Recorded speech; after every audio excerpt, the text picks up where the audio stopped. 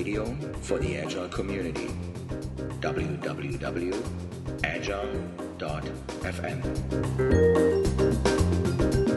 Thank you for tuning in to the Agile FM podcast, and today I have a guest with me, Andrea Chiou. That is, her Twitter handle is Andrea, and I spell that one out, Chiou.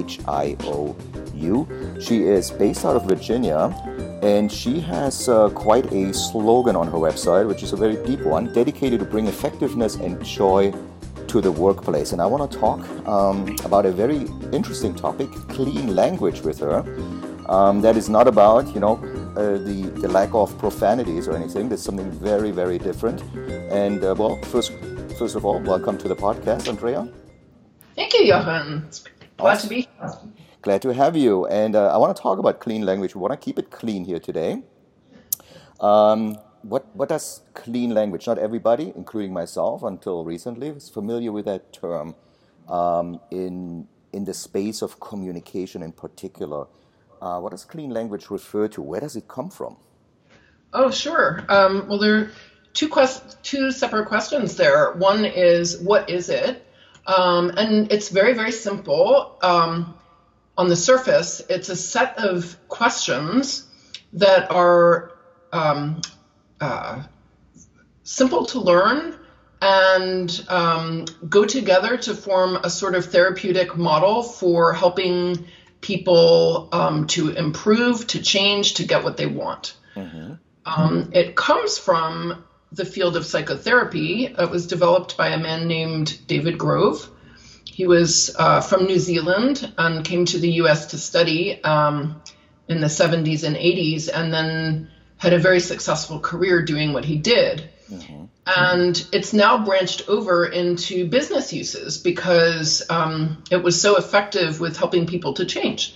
And so coaches and other people in service industries, even small business entrepreneurs, have found it transformative in creating a culture of inquiry and of mutual support and of dialogue. Mm. So if I looked up this topic, right, and it says something about not leading questions, no bias. So it's a technique. Yes. Is that a fair understanding of the technique? There are specific questions. Those questions are being trained. So facilitators like you would be trained in the techniques, and you would relay that kind of communication into teams. Yes, you would train teams how to use the questions themselves, in fact. And so the questions are formed with blanks. When you first learn them, you're looking at questions like this one. What kind of blank is that? Mm-hmm. So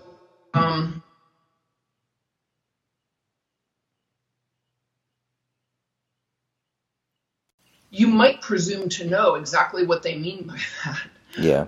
But you might get yourself into a lot of trouble presuming that your definition is the same as theirs. Right. So what the clean questions do, and there are about 10 of them, 10 to 12 depending, and there's a bunch of specialist questions as well, but when you first learn, you're learning about 10 or 12 questions, is that they train your attention on the thinking space of the other person. Mm-hmm. Such that, so like instead of responding to bring your own ideas, your own advice, or your first reaction into a conversation, you can get clarification. Mm-hmm.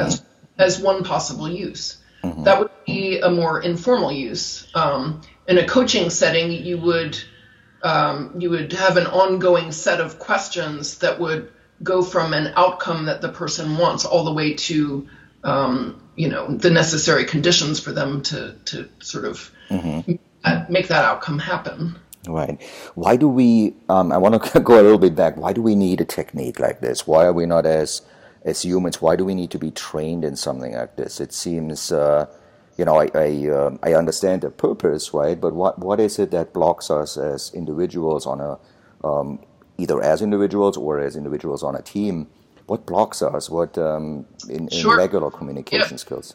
Yeah, I totally understand. I think it's because as humans, and particularly now with the pace of development and the way we busy ourselves, that we our brains make shortcuts, and it's easier and more natural for us to make assumptions about what is meant than to take the time to get clarification. Mm-hmm. So we do use everyday questions in the course, of just natural talking. However, we don't necessarily use them at the right times. Mm-hmm. So an interesting point is Mike Burrows of the Agenda Shift community, founder of this community, who has his own model for helping organizations to improve, has his motto, which is everyone is able to work consistently at their best. And there are 3 sub-bullets, but one of them is having the right conversations, the right people at the best possible moment. Mm-hmm. So my thinking is that we often speak over each other, and we create stories, like user stories in our Agile teams sometimes, that where the team hasn't bothered to check into every word that's being used or every assumption. So I think the main purpose, at least in tying it back to software development, is to help teams get curious and be engaged. And the other aspect is that they can also help you get out of drama situations, so Mm-hmm. situations of conflict. Mm-hmm. Yeah, definitely. And I want to talk about the application in the Agile world here in a little bit. You are offering workshops around that, and I think one of them is upcoming in the Boston area. When is that?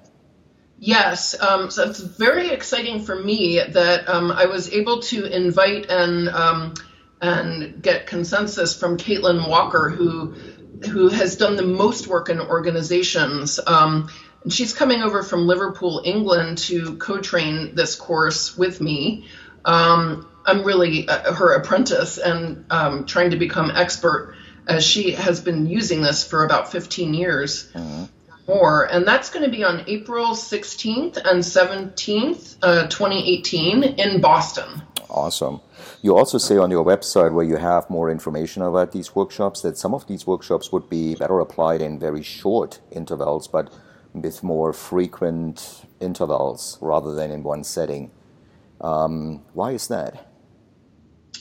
Right. Well, that's my company page at connectionsatwork.com. Mm-hmm. And that's just a sampling of what I do, but I can build custom workshops. Mm-hmm. I put that there because I think most organizations find it very hard to pull their people away from work for longer than 4 hours or whatever. Mm-hmm. So, but the 2-day in-person training in Boston is much more. Really, it's really the better way to learn clean rather than to doing it, piecemeal. Yeah. All right. Let's talk a little bit about the application in the Agile world. Where do you see clean language be an integral part in any kind of Agile environment? Let's just stick to that in an Agile process of your choice. Where do you think it could help teams to improve the way of how they communicate in particular?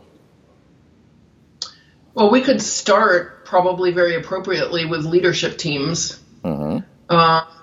I think that's one place that I have spent only a small part of the time over the past few years.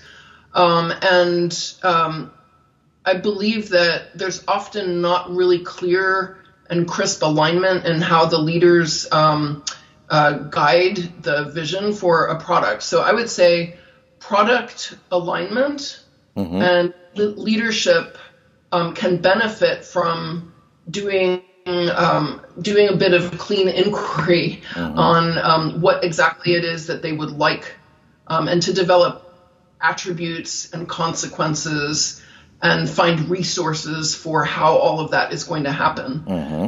And by resources, I don't just mean, physical resources and human bodies. I mean, creating the conditions for people who are doing the work, right, to be taken care of and have their own working needs met. Yeah. Well, you mentioned earlier something about user stories, right? What about like things people or listeners on that podcast probably are very used to, like let's say product backlog, sprint planning, daily Scrum, and so forth. Are there any application of where you would say clean language could have a big impact? Absolutely. You've mentioned some of them. You can use it in product design. You can use it in stand-ups to set your daily, to get clarification on the daily needs and so forth. I think it's up to your imagination to dream of where this could be used once you know the simple set of questions. But I think across the board, the place that I think it will help is with engagement, with participation. Because, and here's the reason why. Have you ever been in a meeting where you've been reluctant to sort of ask a question, because, you don't want to be seen as being dumb or not in the loop or not aware? Well, what happens when you instill a culture of clean into your teams and into your company is that you get you get this permission to ask any question that's clean. So, and if you think about it, the possibilities are endless, because even though it's a set of 12 questions, the words that you put into the question don't have to make grammatical sense. Now, that might seem really strange. They don't have to make grammatical sense. So if I'm saying something like, well, this project is going to be late. Your first reaction might, as a supervisor, might be, oh no, and you might get flustered or whatever. But if you're speaking to a report who's responsible for doing some of the work and has reasons for it, you might want to be really open and clean and asking some questions about what kind of late, where does late come from? Sounds like a strange question. Like, you could just use normal conversation, but the clean questions allow anybody to ask any question of any word.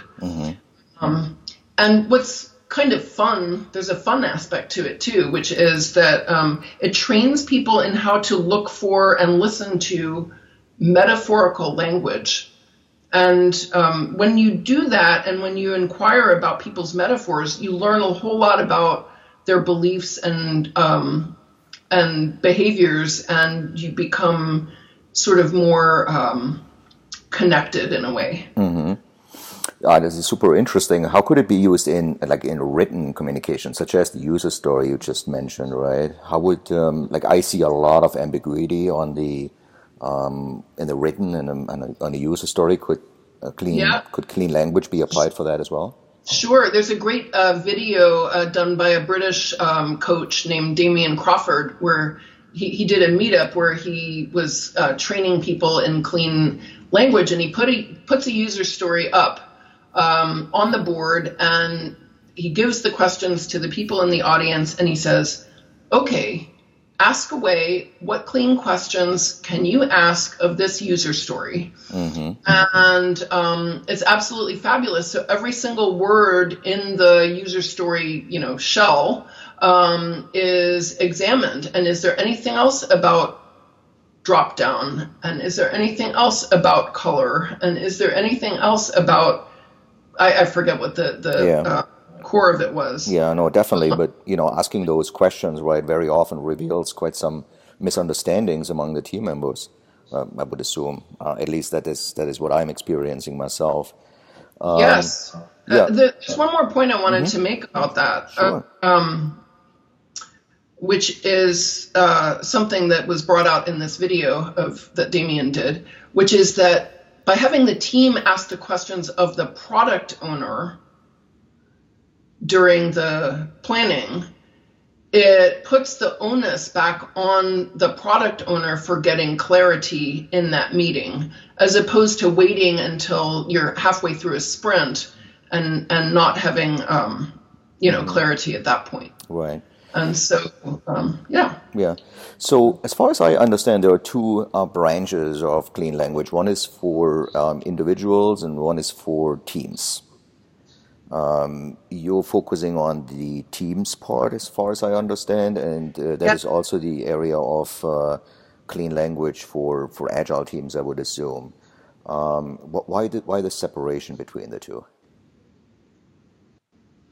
It's also helpful to learn the clean language for individual coaching, because the skills that you learn there will also play into your skills as a facilitator when you're training teams.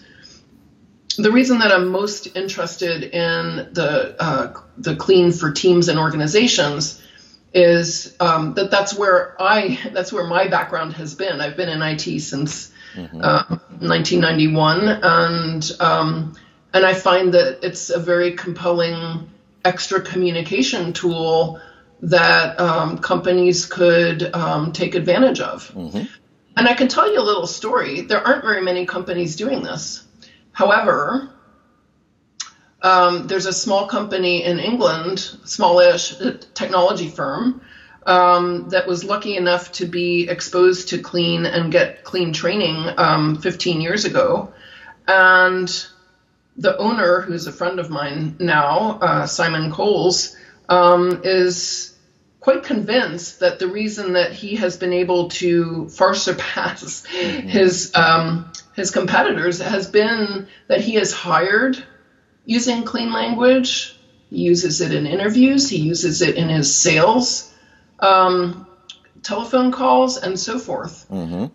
Because when you're training your attention on the other person and you have all of your employees able to do that and be super attentive, you've really, checked off a lot of the needs for presence, engagement, curiosity, and collaboration. Well, that is super helpful to have a metric and true actual factor of improvement of some soft skill like this. Very often soft skills are hard to measure, right? So this is a great case for measuring the effectiveness of this technique. Where else do you see an application? I just want to, because this is probably something for an Agile coaching guild, right, around the world. This is a technique for Agile coaches, for Scrum Masters, for team members, leaders, and so forth. Where do you see clean language maybe like in other things, such as outside of like the typical Agile events, like discovery, open space? Is there any application where you see that the technique could help and improve even further? The applications, Jochen, they're endless. And some of the ones that I think are very compelling, for example, service industries like doctors who their specialized services. There's, I think Tom Peters has a YouTube out there that says doctors on average interrupt their patients while their patients are describing their symptoms on average after only 18 seconds. Wow. And when they ask questions, and then they give the diagnosis. So the NHS in England is starting to have a whole bunch of clean language consultants help them out as well. We've seen it used in police departments. There's a branch of clean called clean interviewing. And when police interview witnesses, they often ask questions which lead, maybe unbeknownst to the police, lead their witnesses to answer in a way that is not clean. In other words, they've been influenced and might be unaware of it.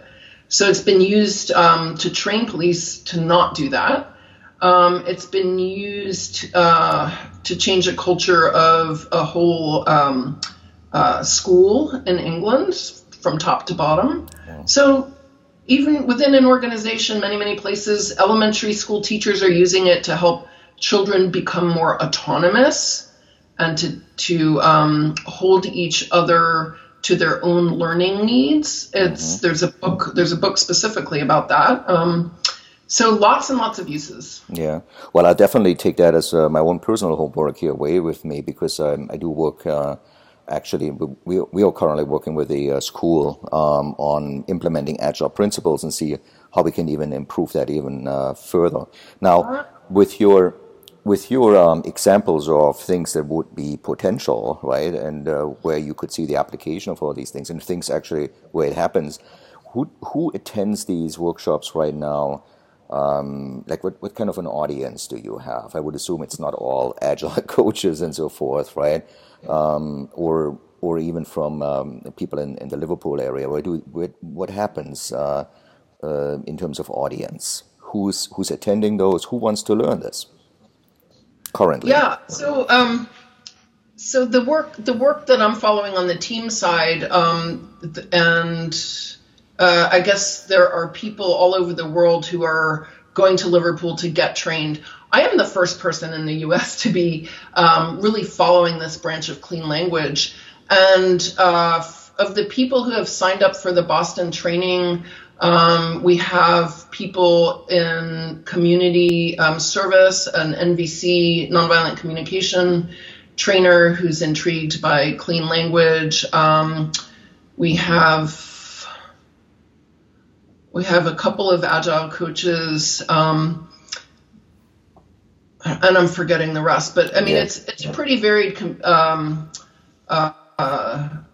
clientele there, and so it's really just launching. And I'm really eager to get the word out there because the more I spread it, the more I realize, yes, there is demand for this kind of simple but effective tool to help people connect with each other and to be less judgmental. Goodness knows we need that, right? Oh, absolutely, absolutely. I think you're really hitting the mark here at the end of our conversation here. I do hope that Agile FM can be a part of you spreading the word a little bit more. I hope that Agile FM can also be a medium for you to create more joy in the workplace. I think that's much needed, right? We are very busy. I'm not saying necessarily effective, but we definitely can always use a little bit more extra joy when we come to work. Maybe that technique, maybe this helps a little bit spread the word, and hopefully you get good attendance for your workshop, but also not for this one, but also just in general, just a lot of interest. I want to say thank you, Andrea. Just one more time, the Twitter handle in case people want to connect with you, Andrea CHIOU. That's your Twitter handle. Your website is connections-at-work.com. I just want to thank you for the time you just had talking about this topic. It's very important, and good luck to you with everything. And I'll myself have a little bit of homework to do. Well, thank you very much, Johan. I really appreciate it. There is one other resource for Agile coaches, which is called cleanagilecoaching.com. Awesome. And you can sign up for my newsletter and watch a bunch of video recordings about clean for teams. Fantastic. And we'll make that link available on the show page as well. Thank you so much. Okay. Have a great day. You too. Bye-bye. Bye. Thank you for listening to Agile FM, the radio for the Agile community. I'm your host, Joe Krebs. If you're interested in more programming and additional podcasts, please go to www.agile.fm. Talk to you soon.